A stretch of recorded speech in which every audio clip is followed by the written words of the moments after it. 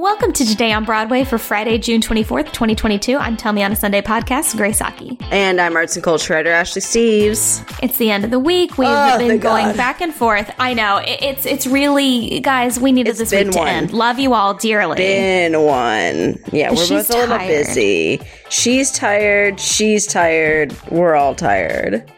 I get a few days off, though, at least, once I finish Thursday up.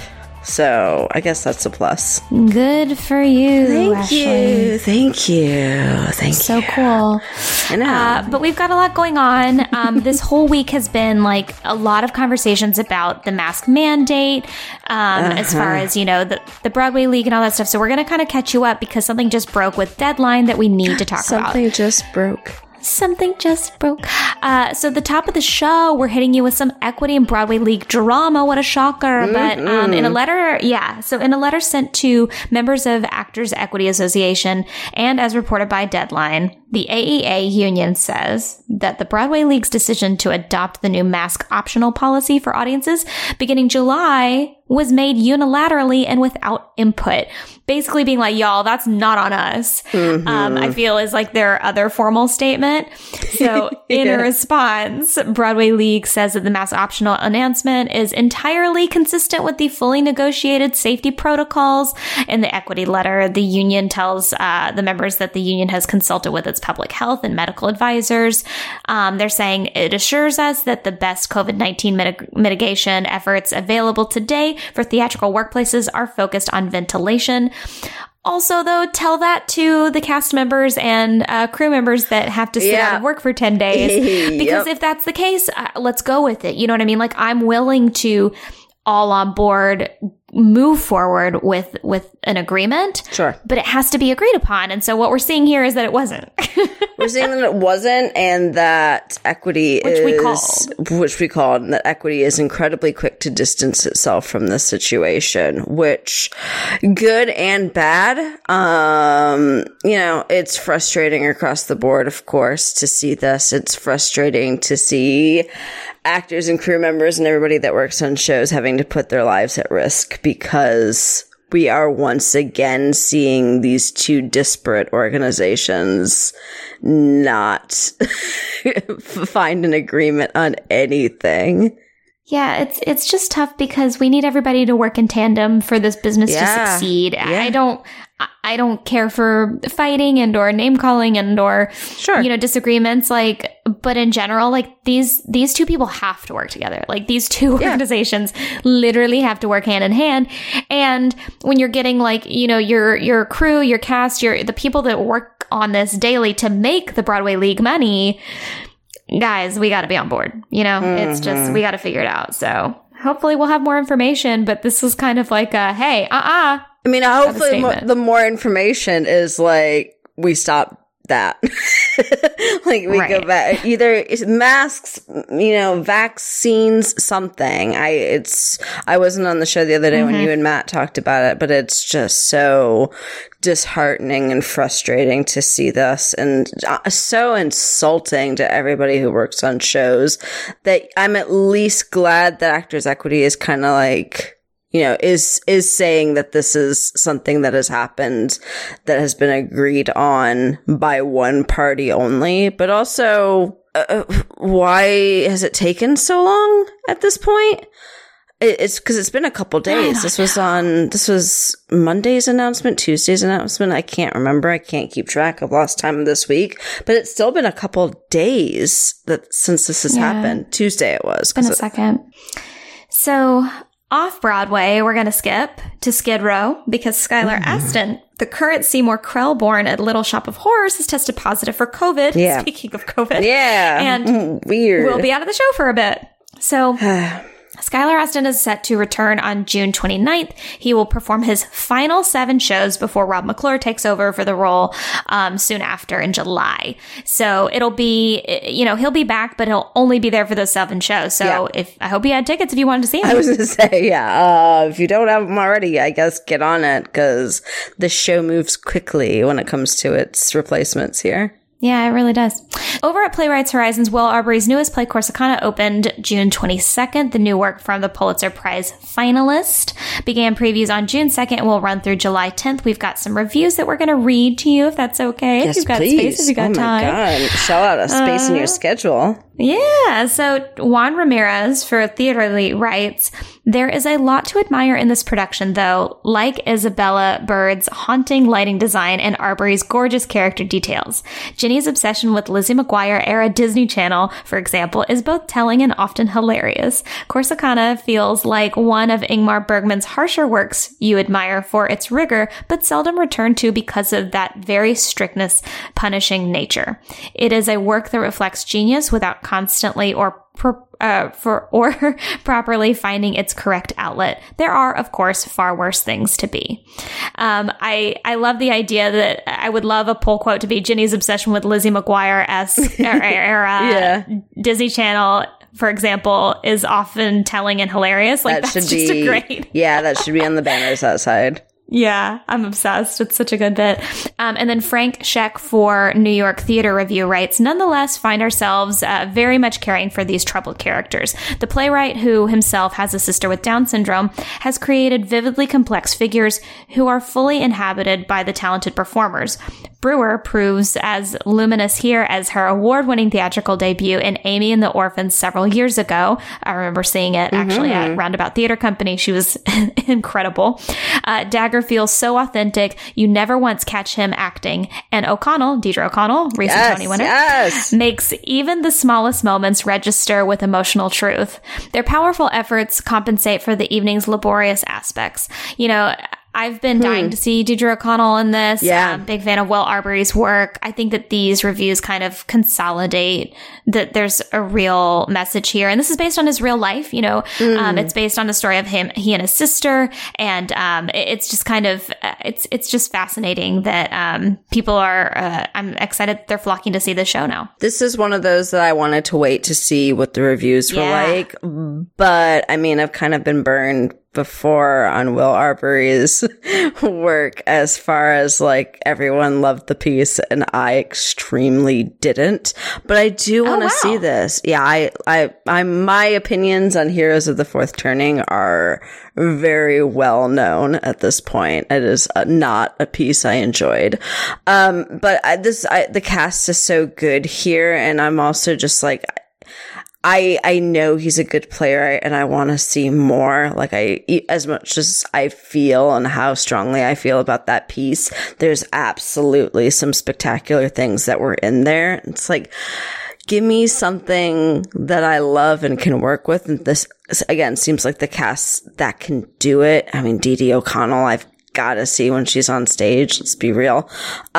So I do think I'm hoping to get in to see this before it closes. I do really want to see it. And these reviews have kind of, beyond just these, the other ones that I've read as well, have kind of, as you said, solidified that. Yeah. And I mean, just Brewer's work in Amy and the Orphans alone would make me see this show. Good. Exactly. Yeah. So, we'll have to see. I hope Ashley gets to see it. But let's take a moment from the show to talk about our sponsor for this week, Today Ticks. So I've gotten to see so many more shows than I normally would get to see because of how easy Today Ticks app is to use. Like, we talk about accessibility all the time. We talk about it. Sometimes, listen, we've had crazy days, and some days every on day, Wednesdays, maybe. Yeah. we need to pop into the damn theater. Yeah, I'm just saying. We talk about it all the time, and they have Today Ticks in particular has some of the best prices for the best theater, Tony Award winning theater, comedies, improvies, drag showies. There's so much that's available on Today Ticks, and that's why I love New York and some other cities where it's available. Totally. You mentioned that app. I mean, it's so easy to use. You can check out in 30 seconds, and you pick up your tickets with ease. You even book your tickets months in advance or even day of, depending on when you want to see the show. They give you access to exclusive pre-sales, limited time offers, digital lottery programs to sold out shows, and day of discounted tickets. That's what's so great about it. Today Ticks isn't just for Broadway and London's West End. You can also find tickets in cities across the country. If you're like me, or you've been traveling with a touring performer, you can get it in Chicago. You can get tickets to see shows in LA, DC, where the theater's piping hot, folks. True. I'm just saying. You can also get San Francisco, Sydney, so much more. Yeah, follow around your friendly local puppeteer to see that show you've always wanted to see or discover something new that you'll love just as much with Today Ticks. Go to todayticks.com/Broadway and use promo code Broadway to get $10 off your first Today Ticks purchase. That's promo code Broadway at todaytix.com/Broadway for an additional $10 off your first ticket purchase. That's TODAYTIX.com/Broadway. todaytix/Broadway.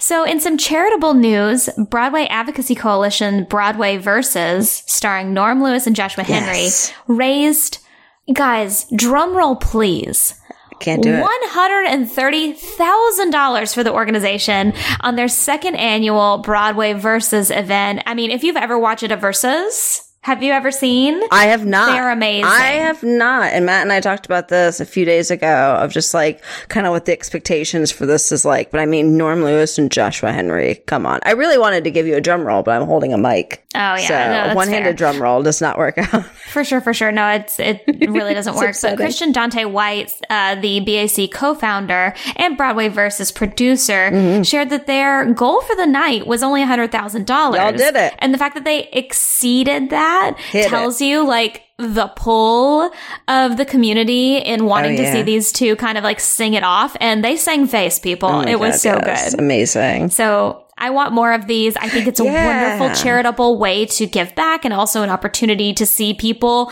kind of collaborate and have fun with each other. Like we could see Norm Lewis alone. We could see Josh Henry alone. Yeah. What if we were like sing to the death? Oh my God. Yes, please. Lip sync. Yeah. For your lives. For your life. So more in some giving news. Can you tell? It's Pride Month. Yeah.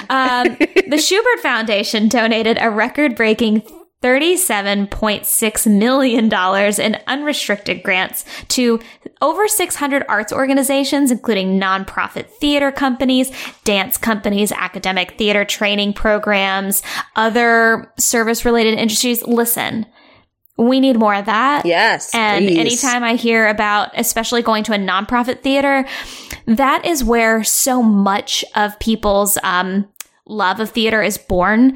I, for one, I can't tell you a person that I know that didn't start doing something with community theater. Like that's just literally where it's born. So you don't get to have people like Norm Lewis and Josh Henry without giving them something to stand on to start with. Damn right. The nonprofit theaters are where these things are born, and just hearing that it's unrestricted grants for over 600 arts organizations is going to go a long way with $37.6 million. Yeah, totally. Yeah. I look forward to seeing how that money is spent and what theaters are able to do with that, especially like dance companies. Like they need funding for those dance companies. Absolutely. They're falling apart at the seams. God love them. At the toe shoe seams. Point shoes? It's been a while. Yeah. Oh, man. I used to, you know why my mom made me stop? She said my feet were getting ugly. Oh. I was like, well, yeah. They already were. Because they're feet, for one. Yeah. But she was so nervous, so she literally made me stop doing point shoes because she was scared that I would have ugly feet. Well, joke's on you, Mom. You're still ugly. And we were poor, so I didn't have to worry about that. But instead, I did marching band, so joke's on all that. So your whole body hurts is the point. My whole body is ugly, in fact. Yeah. Yeah. It's all pain. Happy summer. Hope everybody's enjoying band camp. Oh my God. Hydrate. Oh, hydrate. Get those camel packs. Anyway. Stretch those calves. Stretch your calves. Point those heels. Point the heels. Use the heel. Roll the heel. Oh, roll the heel. Heel toe. Heel toe. Wow. This could get very nerdy. And we need to talk about TV and film. War flashbacks. Thank you. So Billy Porter's doing things, and we need to talk about it. He signed this first look deal with FX. You know, he's slated to direct an episode of Fox's crime series Accused. He was just directing for Encore's The Life. He was a co-producer for A Strange Loop.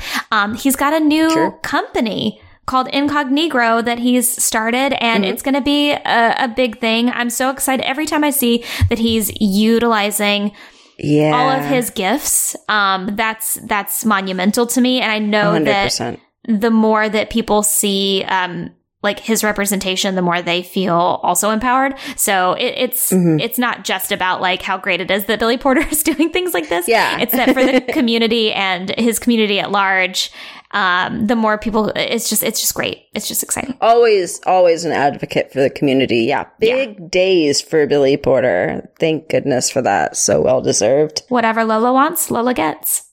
Exactly. And for a new animated musical movie, which I feel like you're going to freak out about, or you already knew about it, these Broadway babies are starring in this.